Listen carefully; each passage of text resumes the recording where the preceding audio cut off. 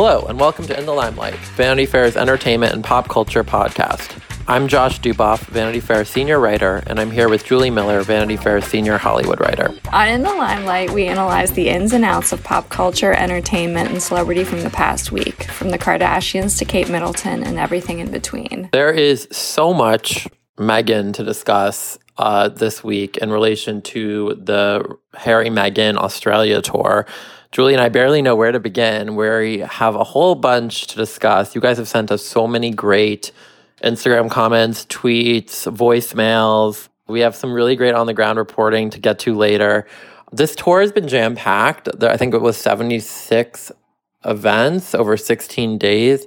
So there's so much to get to. So we're going to try to dig into some of our favorite highlights from the first week of the tour, some of the controversies. Doesn't it feel like it's been longer than a week? Like she only announced her pregnancy a week ago. It feels like we've known this forever now. And right, who can even remember Eugenie at this point? We could have recorded 3 episodes a week probably, just based off all this coverage. It's so true. Poor Eugenie. Though Eugenie did, we should note, like an Instagram photo posted by one of you guys sent this to us on Instagram, which is how we figured this out. You guys are the best. It was, I guess, a Meghan fan account put up one of the photos from the first week of the Australia tour and just was like, here's the photo. And Eugenie liked the Meghan fan account photo. And of all the photos to like, it wasn't a super exciting one, I thought, right? It was one of these photos that kind of was showing you the earring, so it was like from behind her head. Julie, would you think that was an inadvertent like? Do you think it was one of those things where she accidentally, because she doesn't follow the account, so it must have come up on her Discover feed? Right. I think it was a complete accident. Maybe she had been on her phone and reached something and it picked up so much news. Maybe she didn't even realize she liked it. And when she did, it had already been reported on and it was too late. And it was too late to unlike the photo. It's just such a funny thing that of all the photos to like, she liked one that was just showing off an earring she was wearing at the beginning of her tour. All right. First, let's discuss, though, I thought we should start at the beginning, the first appearance she made post-pregnancy, because this was one of the more Meghan. I feel like if we're going to get really thematic about this, there were so many Meghan-y moments. I feel like she's really letting her true Tig Meghan shine on this tour. We'll get to the banana bread soon. But Julie, the first outfit she wore for the first Australian engagement at the governor's house was a white dress by an Australian designer, and it was literally called the Blessed Dress. And it reminded me immediately of when she wore, we all remember, the husband's shirt to the last Invictus Games about a year ago, which was her first joint public appearance with Harry. And that got a ton of pickup when she wore the husband's shirt. And now she's wearing the Blessed Dress. I don't know. That has to be intentional, but is it too much? I mean, I feel like this tour has made me ask a few times, like, is it like just the right level of kind of cute, or is it a little too far? Where do you come down on that one? I think it's just enough because obviously everything's working. I think you and I need to start using our own wardrobes as kind of our vision boards. Yeah, a good call. Like, it's kind of like she's foretelling, like she wore the husband dress before he was her husband. Now she's wearing the Blessed dress before she's going to have this baby. It's like she's kind of signaling the fortune to come. Right. You and I, we need to find some like lottery win trousers. As ever, I feel like we should be learning from Meghan instead of in any way analyzing it. And then so many gifts. She was given on this first day a stuffed animal kangaroo, which Meghan said was their first baby gift, and some tiny Uggs, which Harry held up. And then they also met 2 baby koalas. At this rate, they're going to need like a separate palace just for their gifts. They're getting so many gifts. Let's get to the banana bread, though. I feel like this is the main thing I was excited to talk to you about. So she's jet lagged. She makes some comment to someone about how jet lagged she is. She's pregnant. Maybe 12 weeks, maybe 15 weeks. We'll get to that later. She's in this other country. She's doing all these engagements. Meghan somehow, in spite of all of this, manages to stay up late, I guess, to make some banana bread before the second kind of day's worth of appearances. And she presents it to the Woodley family on this farm that they visit where they've been suffering from a drought. Of course, Harry and Meghan bring the rain. It starts raining upon their arrival in this area. Meghan sets out her banana bread among the other snacks on hand. Her bread naturally had a special twist to it involving chocolate chips and a hint of ginger. An aide explained to the Daily Mail she loves baking and just decided to take something along with her on the spur of the moment. And she also decided to bring along some tea, some royal blend tea that she just happened to have on hand. And then the Daily Mail did some amazing, intrepid reporting. They actually have, it sort of reminds me of that Julie and I were doing this at, some LA event. They actually took a photo of the spread, and then they kind of checked in later to see how much of the banana bread had been eaten. And it was 3/4 finished by the time Meghan had left. Julie, do you think it's offensive that it wasn't completely finished? Or do you think people felt weird about eating the Meghan banana bread? What would you and I have done at this party? I was trying to figure out. We would have tackled people, elbowed them out of the way to get to that banana bread. I feel like people here were being polite and didn't want to take the last piece. You and I would have shoved that into a pocket. So wait, are we supposed to believe that she brought the banana bread on that crazy 24-hour flight, or did she make it in Australia? I think the idea is that she made it in the house she was staying at the night before because she couldn't sleep because of jet lag. So extra. But even Martha Stewart, would Martha Stewart even attempt to make banana bread while pregnant, while jet lagged? Benita Woodley, a member of the 5-generation farming family that she made the bread for, said, "It was such a nice and thoughtful thing for her to do. We are really touched." And the palace would not release the recipe. That's the most suspicious detail of this whole story. I kind of was interested about that. Obviously, for any of these tours, there's a whole bunch of royal reporters who follow them around. And I guess people were tweeting at them trying to find out what the recipe was. And they asked the palace and they won't tell them. I was trying to decide if it's weird or not they didn't give it out. I do think it's strange. I could see Meghan wanting to keep state secrets, People were posting, I guess on the TIG once, she had a bread recipe. It was not for the banana bread though, but some people, it was called life-giving bread or something. Oh my goodness. I mean, maybe she'll sell the recipe for charity at some point. Maybe that'll be in her next cookbook. Yeah, I could see that. Yeah, exactly. Maybe she's saving it for more of an occasion. I just can't. That is such a move to not only be in Australia pregnant, but to then stay up. I mean, what do we think Kate thinks about that? It's just, it's intense. It's almost over. That's where I thought, this is a lot. But, it obviously it won the PR game because it was sort of all people were talking about. It's a page from the Devil's Playbook.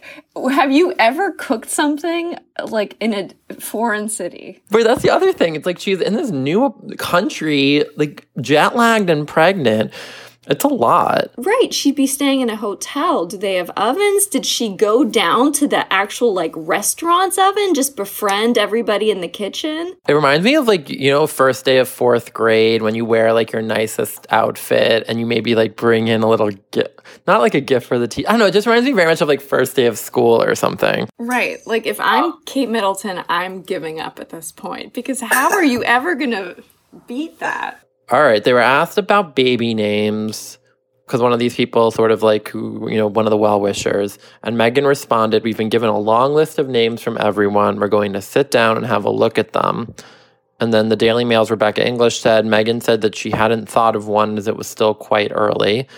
Then, more interestingly to me, someone asked her what her favorite TV show is, and she did not respond with Suits, the show that she once starred on. She said she didn't have much spare time, but when she did, she liked relaxing and watching TV shows. According to the Daily Mail, she faltered when asked specifically what her favorite was and said, "There's heaps. I can't think of a specific one." Now, the fact that she couldn't even throw Suits, even just to say, well, I'm always going to be partial to Suits, she could have just said something like that.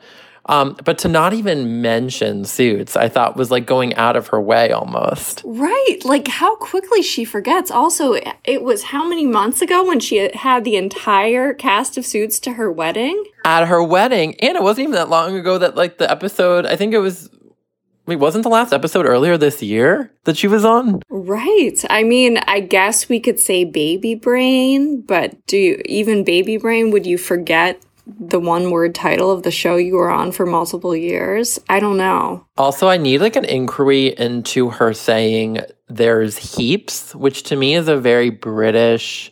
I've never heard of an American saying heaps.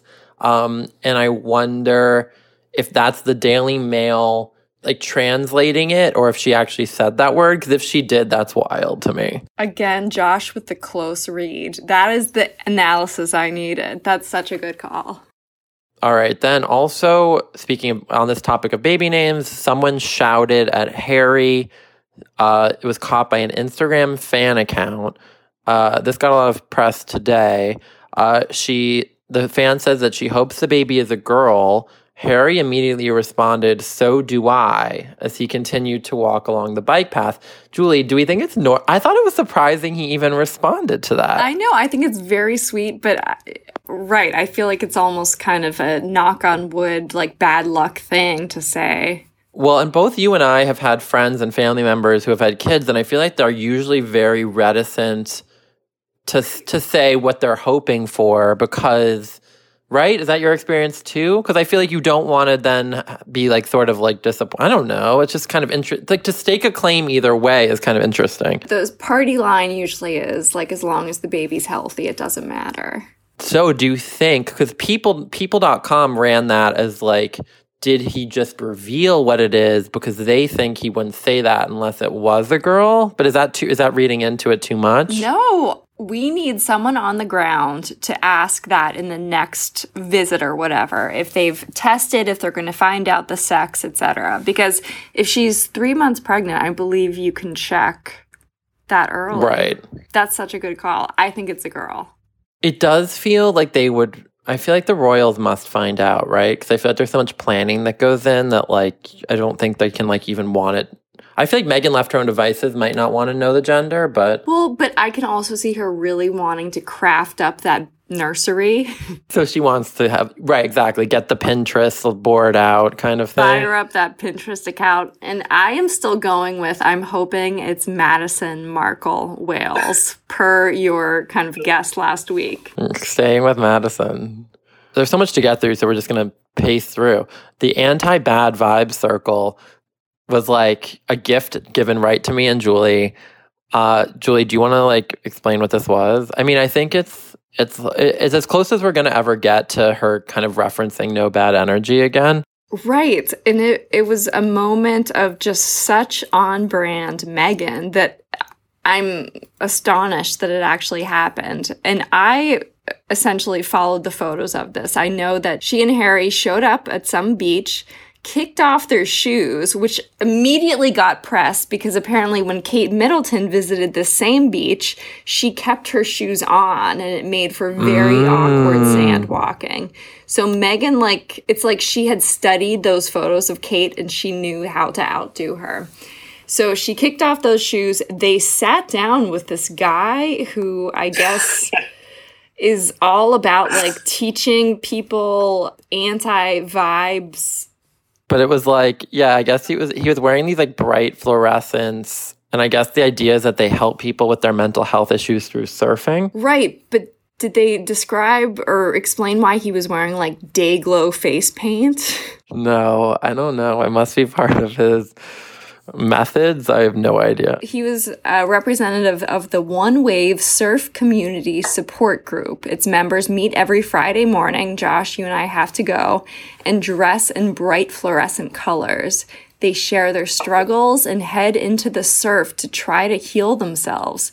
Okay, I cannot believe the Queen signed off on this stop. This is like the trippiest royal appearance there's ever been, I think. Right, this is like the Burning Man of royal appearances. It really is. It really is. Like, even mental health, like addressing that was going off on a limb for the royal family, but then just to welcome this, like, what's next? Like ayahuasca? It's, who's to even say? Okay, so the couple kicked off their shoes and holding hands joined an anti-bad vibe circle on the sand. They listened to members' stories of how the group has helped them. The Duke, talking animatedly, told them about the mental health charity Heads Together he founded with his brother and sister-in-law, the Duke and Duchess of Cambridge. Which is the closest Kate will ever come to being on a beach circle with this crew. Can you imagine Kate and William ever signing off on that? There were so many of these photos. I'm sure we all saw them. That was almost, to me, the most natural Meghan look. Like, it almost felt to me like California Meghan was like coming alive.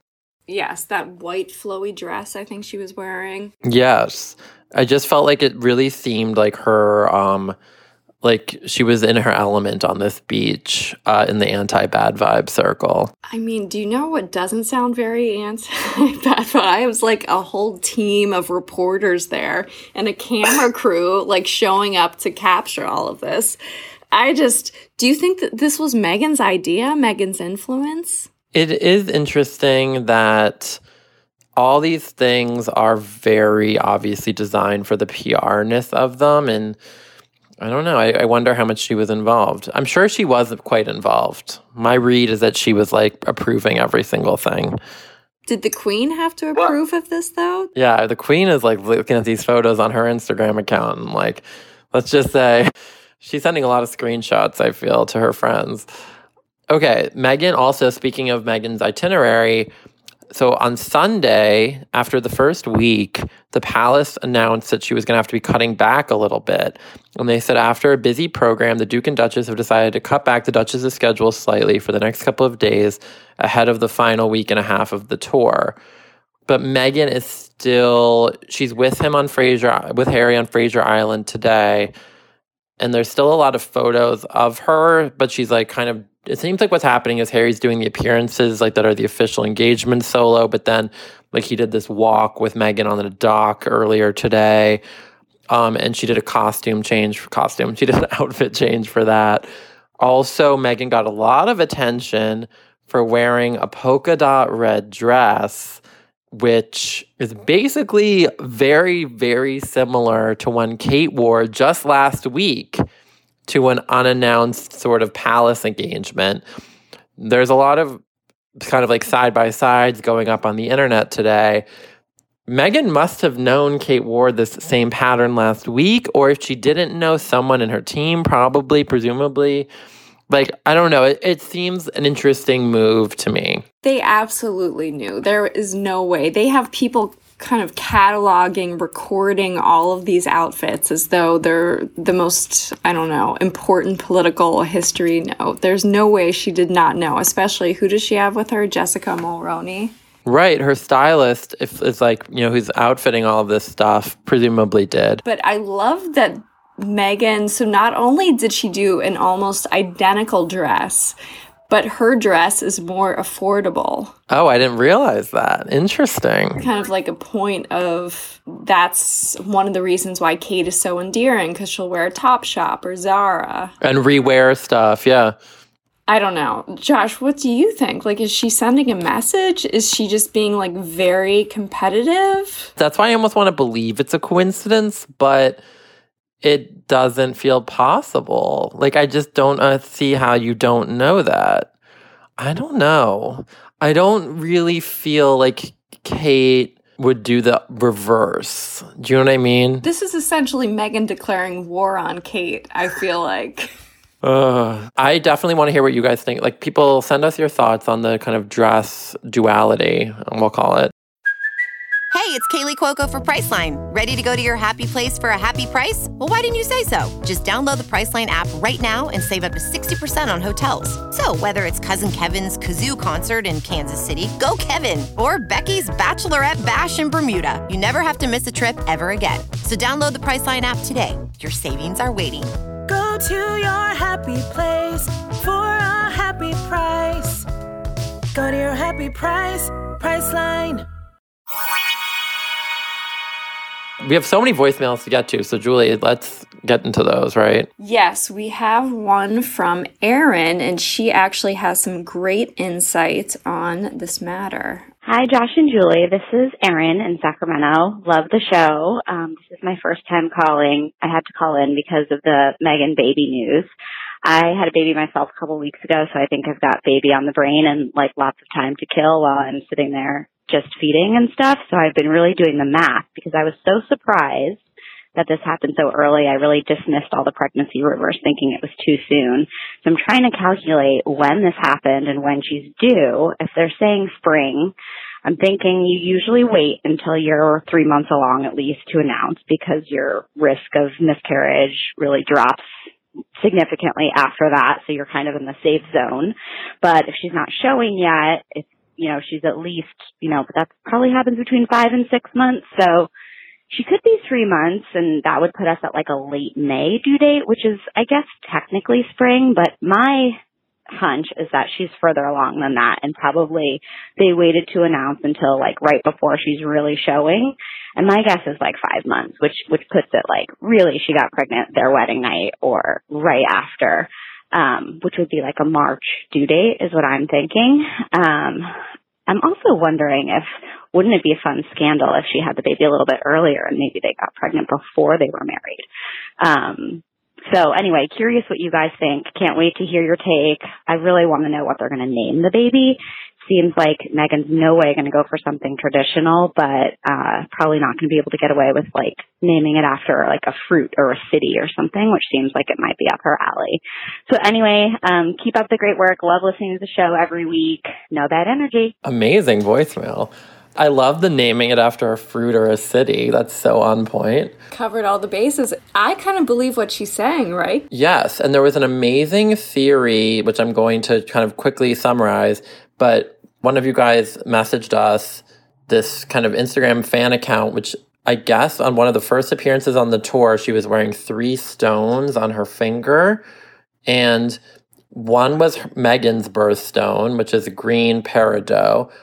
I'm not sure if I'm saying that right. One was Harry's birthstone, blue sapphire. And then between those 2 rings was a diamond, which is the birthstone would be for April. So the analysis was that she knows that the due date is in April. But it seems kind of crazy to me, but maybe Meghan-y to buy the birthstone that matches up before the baby's even born. But then it's kind of crazy. But it could just be a diamond, but I do love that theory. I love that theory too. We are all about the theories. We are all about the scandal. I also love the insinuation in that call about like, what if the baby... Like, what if it comes, like, in January? I mean, I don't think that's going to be the case, because that would be too scandalous, right? If she had been pregnant before the wedding. Not in, like, normal society, but for, like, royals. No, I agree. We actually have another call about the due date issue. Hi, Julie and Josh. This is Lauren calling from D.C. First off, love your show. I wanted to call in about the mystery surrounding Meghan Markle's due date.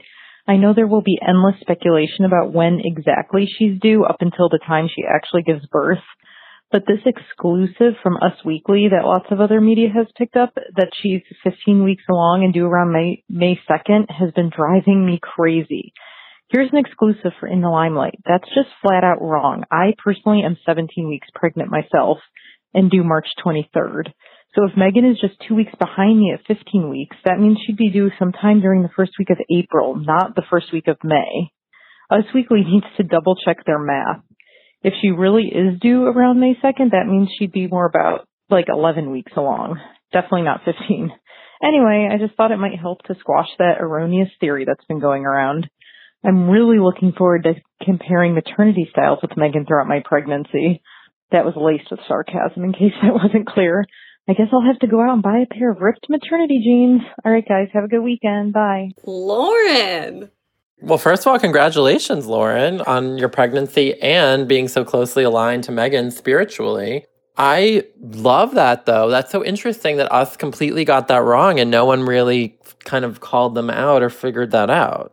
Because they definitely, I remember that write-up last week. It said she was 15 weeks pregnant and due right around Princess Charlotte's birthday, May 2nd. I mean, I couldn't even follow that math. That was like Matt Damon, Good Will Hunting style at the chalkboard equations. But I believe Lauren. I'm really into all these theories. Thank you so much. I also do feel it is interesting that she isn't like, I guess they're just not going to tell us because they haven't really said the due date.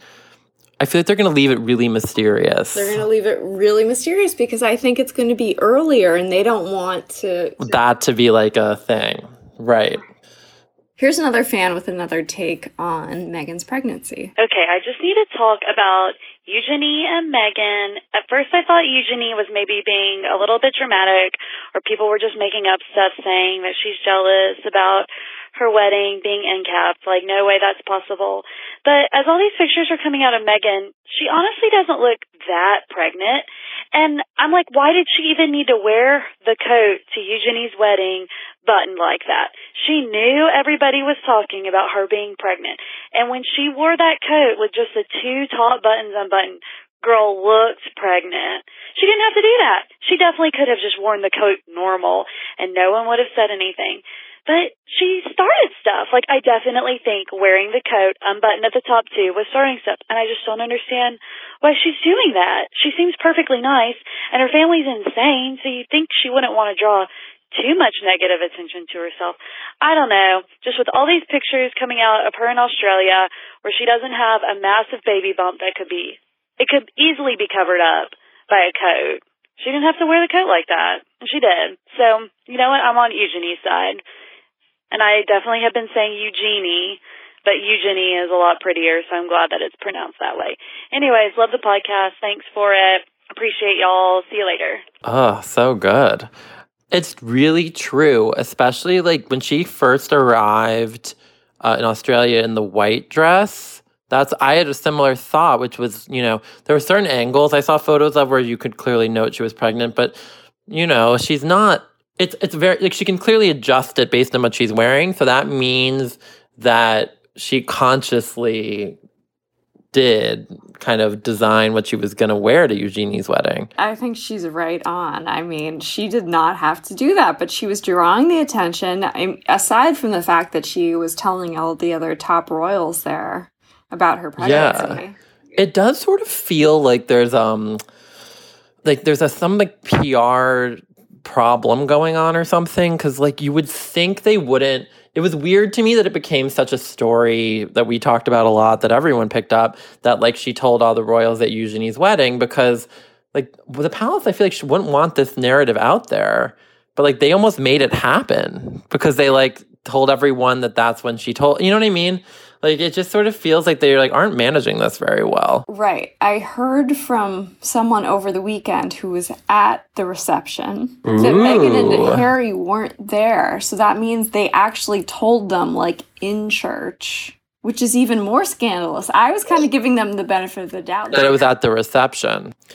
Yeah, that to me sounds like there's something a little seemingly calculating. We don't know the actual truth, but about these reports. Wait, we should play the on-the-ground call we got from a fan in Sydney. Oh, this is so good. Hi, Josh and Julie. This is Michelle calling from Sydney, Australia.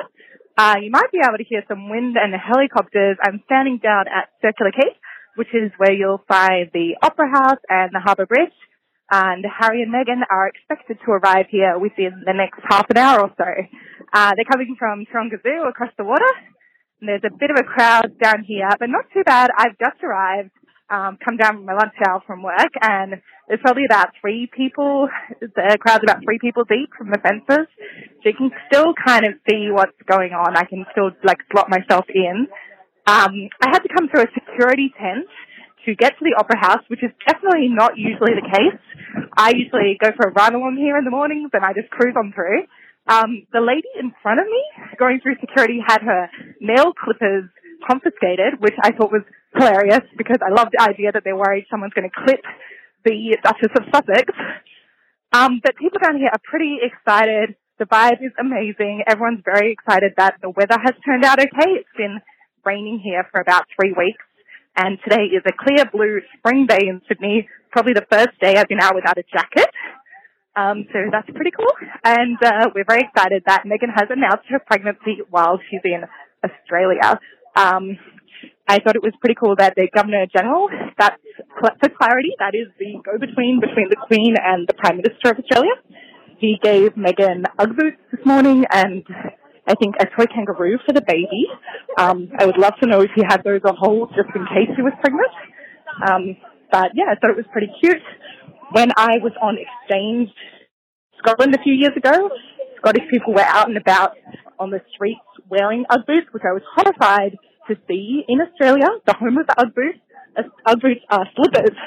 But fortunately, I don't think we need to worry about the royal baby going out and about in his Ugg boots in public. Or hers. Sorry, shouldn't get ahead of myself.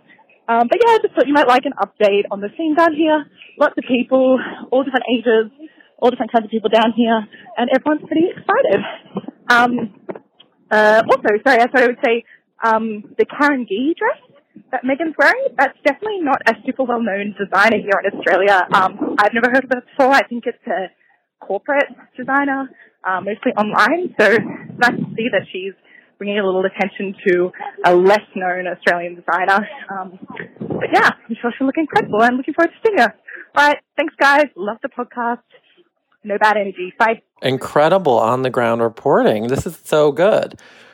The nail clippers getting confiscated. I like the idea that she picked a not super well-known designer. That's interesting. Right. This is the perspective we needed. Michelle's like the Christiane Amanpour of In the Limelight. Yeah, I want more kind of keep calling in because I feel like she's on the beat with what's going on with these two. I know, you really have it.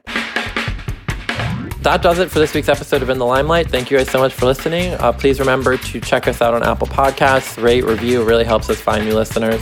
And now you can reach out and leave us a voicemail at 347-790-0966. Also, feel free to reach out to us on Twitter at In the Limelight to further discuss these subjects.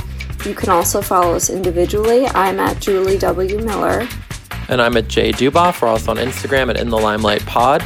This episode was edited and produced by Daniel Roth. Thanks so much for joining us. We'll talk to you next week. And until then, no bad energy. We almost need to maybe sub in anti-bad vibes at some point. I know.